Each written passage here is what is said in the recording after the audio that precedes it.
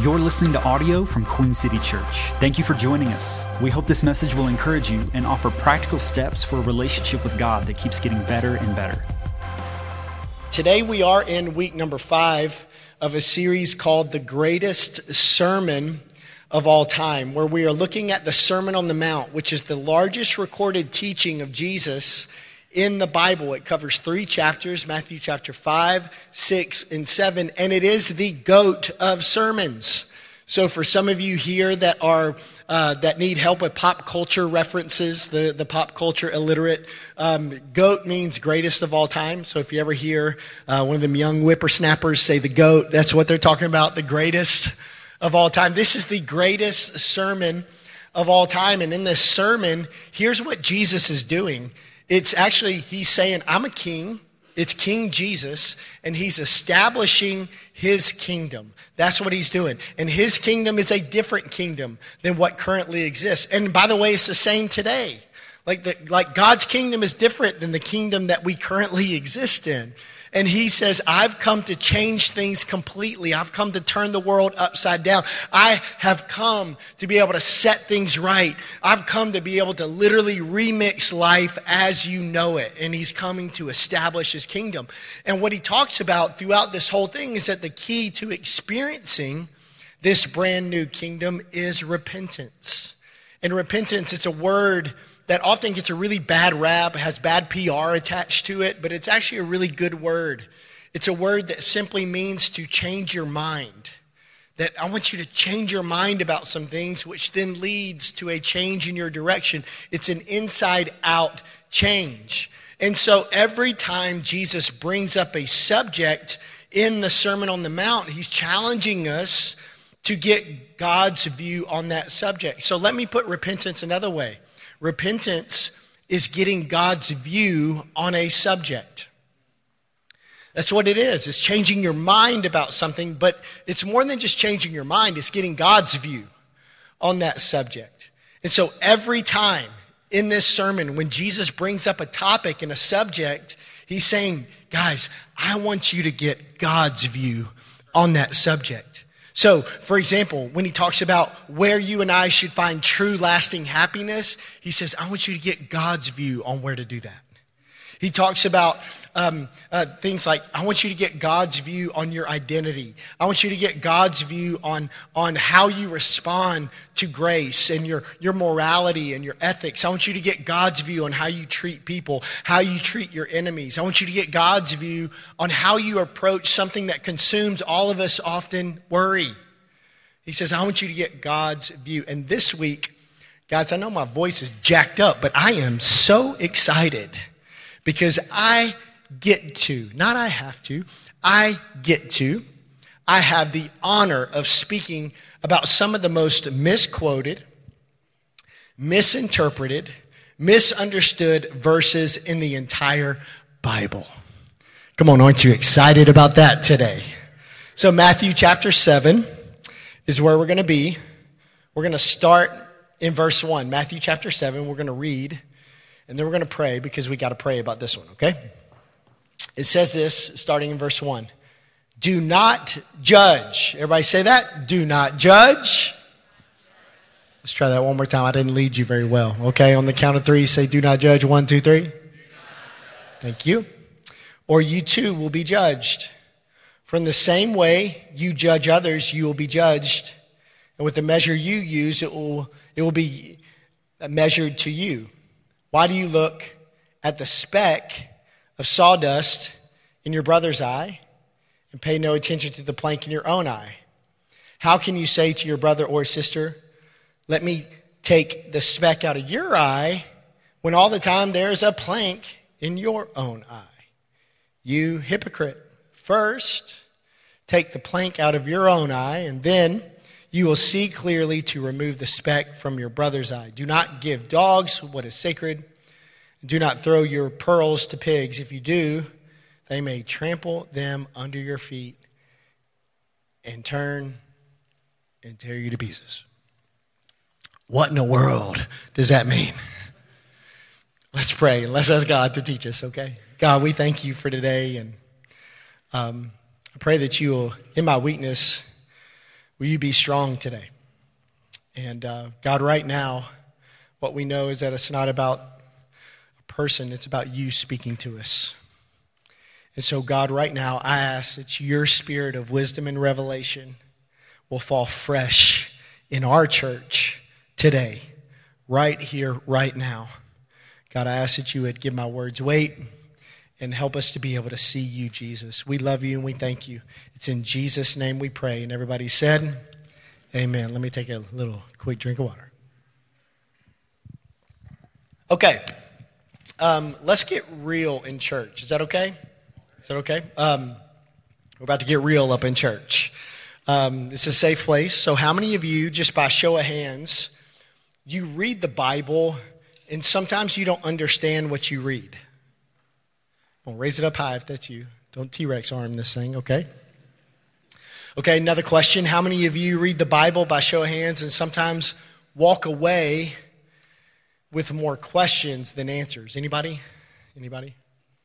How many of you read the Bible and sometimes like you wrestle with very real doubt?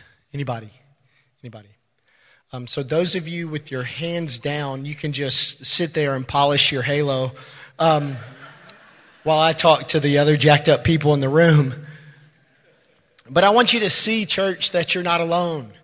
I want you to see that you're not the only one. Like we've all had times where we didn't understand. We've all had times where we approach this book and then walk away with literally more questions than we had answers. There's so many times where we've all wrestled with doubt. And I want you to know that I'm right here with you. Like, as your pastor, I am with you. I know what that's like. I experience that all the time. I've been following Jesus for almost 24 years, and there's still times where I wrestle with all this stuff. In fact, over the years, these 6 verses that we just read in Matthew chapter 7 have stirred up those type of thoughts and feelings. And I don't think I'm alone. Maybe even today as we read those verses, and maybe you are reading in your own Bible or on an app on your phone or looking up at the screen and seeing those words from God's word, like you're even confused today. And you have more questions than answers. Questions like, does this really mean that we should never judge anything or anyone, like period? Like if so, then why is there a book of the Bible called Judges? Like, does this apply in every situation? Does this include everything that could go under the umbrella of judging? Because if that's true, then teachers shouldn't give grades. Coaches shouldn't cut anyone from a team. We should eliminate jury duty. Bosses shouldn't do performance reviews. Companies shouldn't do a hiring process for open positions. We should stop dating to figure out whether or not someone would be a good spouse. And we should definitely stop filling out March Madness brackets. After all, do not judge. How many of your brackets are all types of busted? Okay, anybody? Yeah. But seriously, these are, like, I wrestle with questions when I read these verses. Like, is he saying that we can never, under any circumstance, hold someone accountable? Is he saying that we can't ever speak into someone's life or point out someone's blind spot or bring awareness to an issue or even say that somebody else's behavior is right or wrong? So what did Jesus mean when he said these words in Matthew chapter 7? It's quiet in here. Y'all good? Here's what I want to do today. I just want to help you. I want to put on my pastor hat, and I want to teach you what to do in moments like this. I want to teach you what to do in moments where you read the Bible, and maybe you don't fully, confidently understand what you're reading, or when you walk away with more questions than answers, because those moments are coming. If you read the Bible, I promise you there's going to be moments where you're going to wrestle with all these things. And I want you to know what to do when those moments come. So in those moments, here are 2 helpful questions that you can ask whenever you get in moments like this. Here's the first question. I think this is going to help you. What is the context? What is the context of what you're reading? When you don't understand a verse in the Bible, look at the context around that verse. And here are a bunch of good context questions to ask. And this is one big list. If you want to take a picture, you can take a picture. But these are great context questions that whenever you read the Bible, you can ask, like, who wrote it? When did they write it? Why did they write it? To whom did they write it? What happened right before it? And what happens right after it? And just for the sake of time, we're just going to answer those last 2 questions when it comes to Matthew chapter 7. Because the first 4, here's my encouragement, Google it. Google it. Just make sure it's like a Bible website, not like some blog. Who knows what that'll say? But let's look at the last 2 questions. First, what comes right before Matthew chapter 7? So I'm going to ask you this. This is not a trick question. What comes right before Matthew chapter 7? Matthew chapter 6. Yes, that's right. And one of the major themes of Matthew chapter 6, when you read through the entire chapter, is actually this whole idea of hypocrisy. So 3 different times in Matthew chapter 6, Jesus warns people in his kingdom to not be hypocrites. Let me show those to you. Matthew chapter 6, verse 2 says, when you give to someone in need, don't do it as the hypocrites do, blowing trumpets in the synagogues and streets to call attention to their acts of charity. Matthew chapter 6, verse 5 says, when you pray, don't be like the hypocrites who love to pray publicly on street corners and in synagogues where everyone can see them. Matthew chapter 6, verse 16 says, and when you fast, don't make it obvious as the hypocrites do, for they try to look miserable and disheveled, so people will admire them for their fasting. So Jesus says in these 3 things, in giving and praying and fasting, like, don't do it like hypocrites do. So that's what happens right before this. But look at what comes right after this. Jesus, a few verses later, in Matthew chapter 7, verse 15, he says this. He says, watch out for false or hypocritical prophets. They come to you in sheep's clothing, but inwardly they are ferocious wolves. Like, in other words, they're one way on the outside, but they're another on the inside. And he says, by their fruit, you will recognize them. So, how in the world can we determine if someone is a false prophet or not without making some judgments or using some discernment? Like, listen, Jesus isn't saying here that we don't ever have the right to use judgment or discernment towards another person. In the context of what's before and what's after, Jesus is saying this, lean in, that we should never judge hypocritically. That's why Jesus, he further explains in verse 3 where he says, why do you look at the speck of sawdust in your brother's eye and pay no attention to the plank in your own eye? He uses that visual image, which would look ridiculous. Hey, you've got that little bit of dust up in your eye, but he's got a 2x4 hanging out of his eye. It says, how can you say to your brother, let me take that speck out of your eye, when all the time there's a plank in your own eye? You hypocrite, first take the plank out of your eye and then,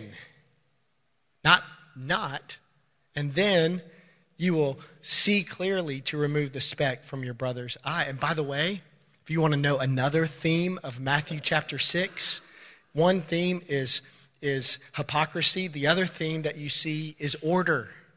In Matthew chapter 6, you see this theme of order. And just so you know, just so we're on the same page, God is a God of order. Like, order matters to God.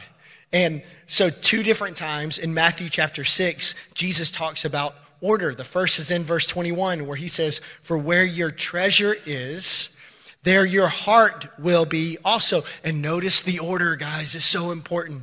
that your treasure doesn't follow your heart. It says your heart follows your treasure. In other words, like how you spend your money, it actually affects the status of your heart, not the other way around. So notice the order. Another time is in Matthew chapter 6, verse 33, where Jesus says this, but seek first his kingdom and his righteousness, and all these things will be given to you as well. Notice the order there. Seek God and his kingdom first before anything.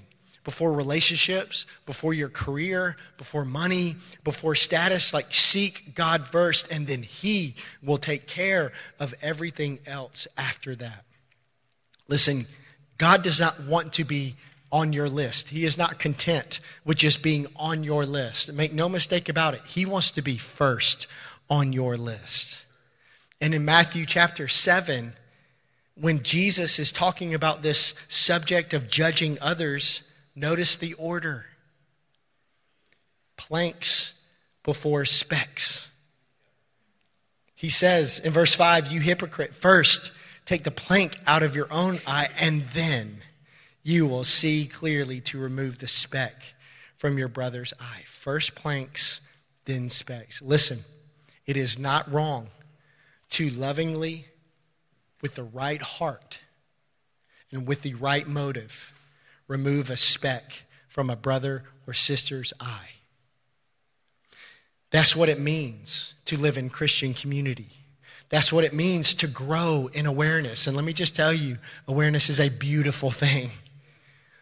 That's what it means to make disciples, to look more like Jesus. That's what it looks like to make each other better. That's what it looks like to live out Proverbs 27:17, where it says iron sharpens iron, so another person sharpens another person. But listen, it is wrong to do it first. And it is wrong to do it only. So with all the context, here's what I think Jesus is saying in these verses. Just one guy's humble opinion. Here's what I think Jesus is saying. 1, don't judge hypocritically. And 2, when you do, judge in the right order. Planks first, then specks. So that's what you learn when you ask that very important question, what is the context? And then a second great question that you can ask whenever you're like, man, I'm wrestling with what I'm reading. I don't understand it.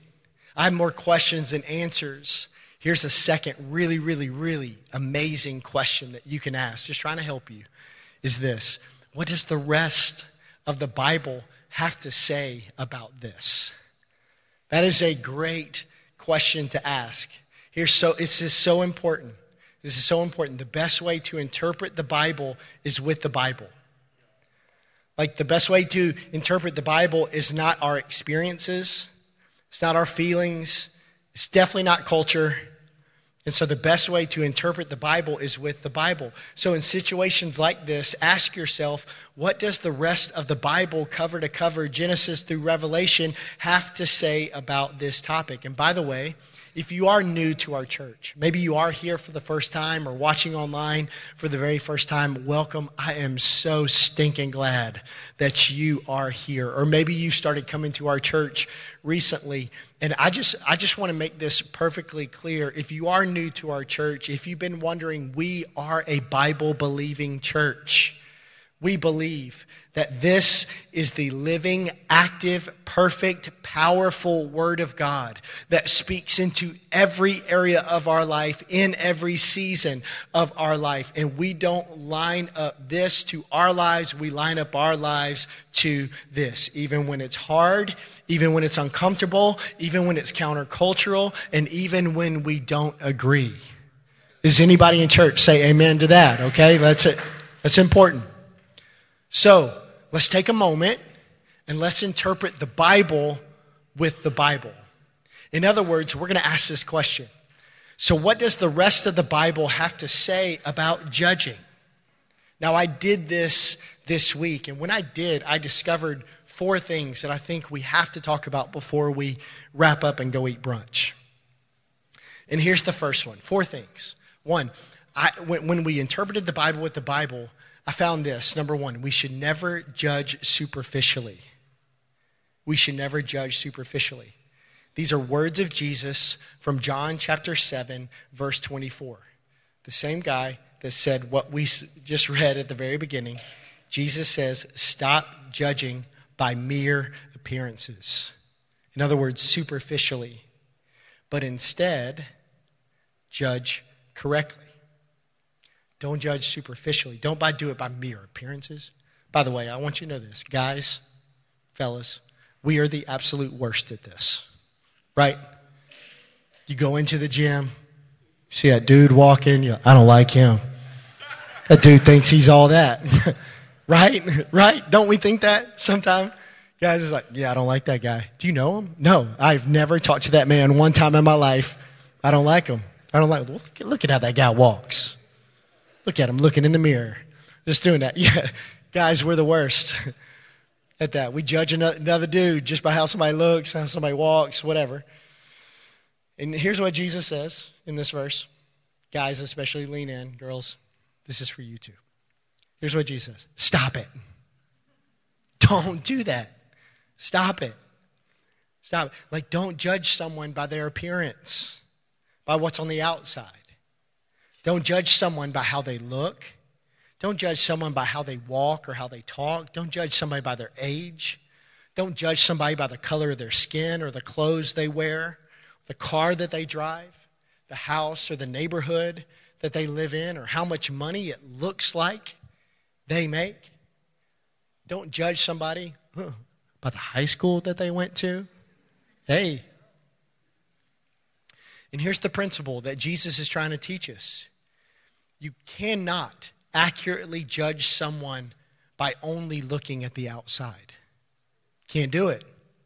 You can't accurately judge someone's heart by looking only at the outside. Let me say it another way, that you can't accurately judge someone from a distance. You can't. And by the way, I truly believe that the world would completely change if we did this one. Like, if we just decided that we are going to not ever judge somebody superficially by mere appearances, by what we just see on the outside from a distance, that we're reserving judgment until we cared enough to get to know someone. I'm telling you, that would change the world, Queen City Church. I challenge you, when we interpret the Bible with the Bible, and it says that we should never judge superficially. Here's the second one. Second thing that I see is that we should never hold non-believers to believer standards.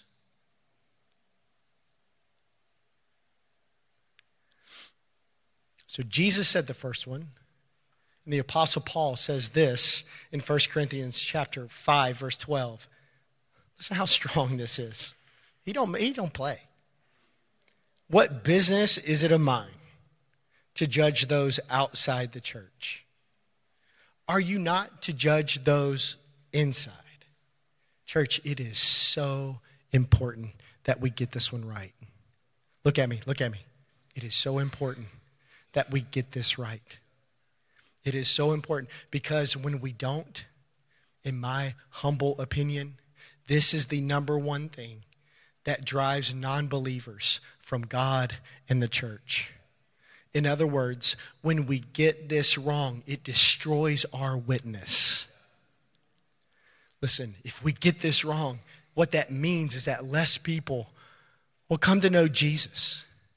If we don't get this one right, that means heaven will not be as big.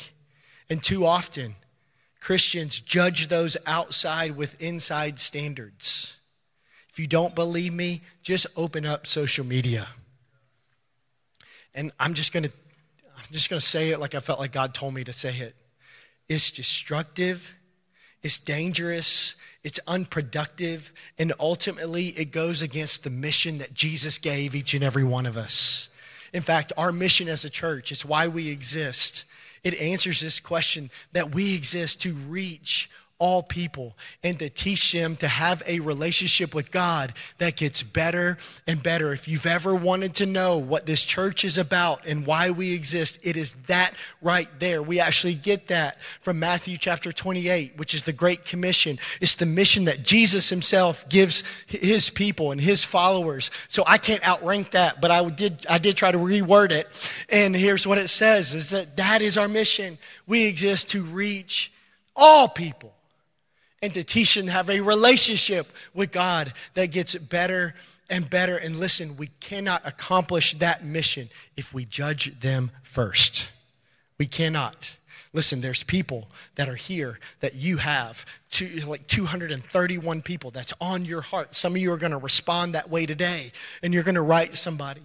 And I'm telling you, we exist to reach and teach all 231 of them. And I don't want to do something that disqualifies our witness from reaching people just like this. Now, Heather and I, in our home, my wife Heather and I, we have specific rules and standards in our house. In fact, parents, this is if you want to know an insight into how we parent, we only have 2 rules. That's it. I figured, man, if we could get everything under 2 rules, maybe they'll keep them sometimes. And our 2 rules are this. The first one's kind of 2 in and of itself. Listen and obey, and no secrets. I figured if Jordan and Caleb could get those 2 things down, that we're good. So we say, okay, boys, listen and obey, and no secrets. Now we have 2 rules, but then we have 10 family standards. So we have more standards than we have rules. And here's a picture of an art piece that my wife made because she got skills. And this is our family standards. It's kind of like our family values, if you will. And so you see up there, those are things that we've decided, man, this is the standard of our home. And so we try to teach these to our boys every time that we can. We try to tell them, boys, we follow Jesus. That's what Cromers do. And we lead people. We serve others. We're contributors. We're not consumers. We refuse to live life alone. You want to know who Cromers are? We are generous and we're faithful with small things. We choose to honor because it is a choice. And we speak life. We don't speak death. We don't tear people down. We speak life. And yes, we eat cookies. It's like our version of old school YOLO. It's like, hey, we're going to be disciplined. We're going to eat some cookies too. We're going to have some fun. And those are our family standards. Those are our family rules. Now, Heather and I hold each other and our 2 boys, Jordan and Caleb, accountable to those rules and standards. In other words, we hold those inside our family to our family's rules and standards. But I can't hold you accountable to those same rules and standards. And I definitely cannot hold other kids to those rules and standards. I promise you, if I tried, that would not go well. If I'm at a park, I'm just like, come here, kid.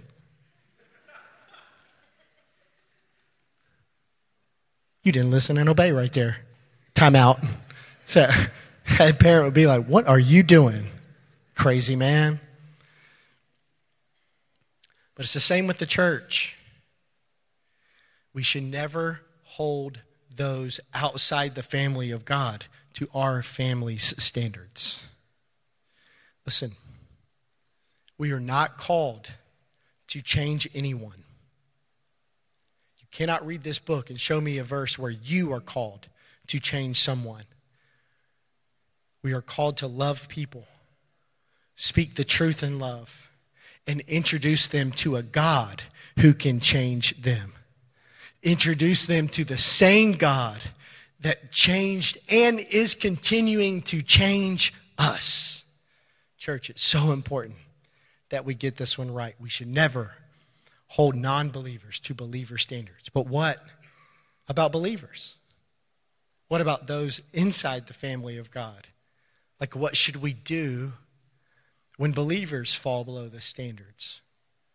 The Bible actually talks about this. Number 3 is that we should always help restore fallen believers. Now, this next scripture is very challenging to me. But I think it's important that we lean into it. We should always help restore fallen believers. Here's what Galatians chapter 6, verse 1 and 2 says. It says, brothers and sisters. See, he's talking to people in the family. He's talking to believers. If someone is caught in a sin, it's a strong word. A lot of people don't like that word, but that's what we call it in the family. Caught in a sin, you who live by the Spirit, means if you're a believer, you should gossip about them. You should condemn them. You should put them on blast on social media. You should kick them while they're down. By the way, I've heard it said, sadly, that Christians are the only army that shoots their wounded. But let me tell you what it also doesn't say. It doesn't say, hey, when somebody sins, you who live by the Spirit should ignore it, pretend that it never happened, try to cover it up. No, it says, you who live by the Spirit should restore that person gently. Like my soothing baritone voice today. Another translation says, gently and humbly.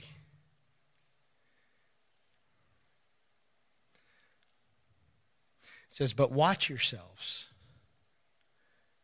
If you do that, because you also may be tempted. And this is so important. Because the moment that you start correcting others, you are vulnerable to pride. Thinking, so easy to slip into this thinking that you are better now than that person. And the Bible is very clear that pride comes before a fall. But if we stay humble and sober-minded, knowing that what is happening to that person could easily happen to us, that none of us are immune from temptation, that we all make mistakes, and we could have easily been the one that made that mistake. God can use us to gently and restore someone who has fallen. I've heard it said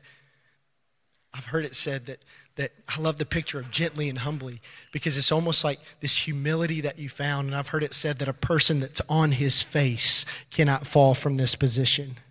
And this right here, church, is a picture of what it should look like to gently and humbly restore someone back. And that's what the picture says here. That's what it should look like. And then it says, carry each other's burdens. And in this way, you will fulfill the law of Christ. So according to God's word, there are standards in the family of God. And sometimes believers unfortunately fall below those standards. But when that happens, you need to know people should be held to accountability. People should take responsibility and accept appropriate consequences. But the why, the motivation behind all of this, the goal is to gently and humbly restore that person. So the goal of accountability and correction, church, should always be restoration. So what does the rest of the Bible have to say about judging? Number one, that we should never judge superficially. Two, we should never hold non-believers to believer standards. Number three, we should always help restore fallen believers. And then number four, so important, is that in the end, we will all face a final judgment. All of us. When it's all said and done, on our last day here on planet Earth, we will all face a final judgment. But there, we won't be judged by people. We will be judged by God. Romans chapter 14, verse 10 says, for we will all stand before God's judgment seat. All of us. It is written, as surely as I live, says the Lord, every knee will bow before me and every tongue will acknowledge God. So then each of us will give an account of ourselves to God. Now the theological term for this is the great white throne judgment. You can read about it in Revelation. And this judgment determines whether or not you spend eternity in heaven with God or in hell separated from God. And when that time comes for each and every one of us, like, we won't be judged on our behavior, on our ethics, on our morality. We won't be judged on how we treated people. We won't be judged on our spiritual disciplines, in your church attendance, or how often you read the Bible, prayed, or served, or gave money to the church. It won't be on how you voted. That judgment will be determined by one question and one question only. And that question is this: what did you do with Jesus? That is what you and I will be judged on that day. That one question: what did you do with Jesus? And on that day, here's the right answer. You want to know the answer to that test? I always love when teachers gave the answer. You want to know the answer? Here's the right answer. It's not that I sat in church and heard about Jesus. It's not that I read my Bible and learned facts about Jesus. It's not that I heard a preacher preach about Jesus. The right answer is this: I believed in Jesus. I put my trust, my whole faith into Jesus.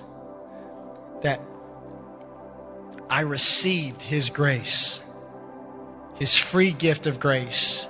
And in response, I gave Him my life. And I made a decision to follow Jesus with everything I have. If there's anything in your life that we can pray for, please visit queencitypeople.com/prayer. For the latest updates on our church, follow us on social media @QueenCityPeople or visit queencitypeople.com.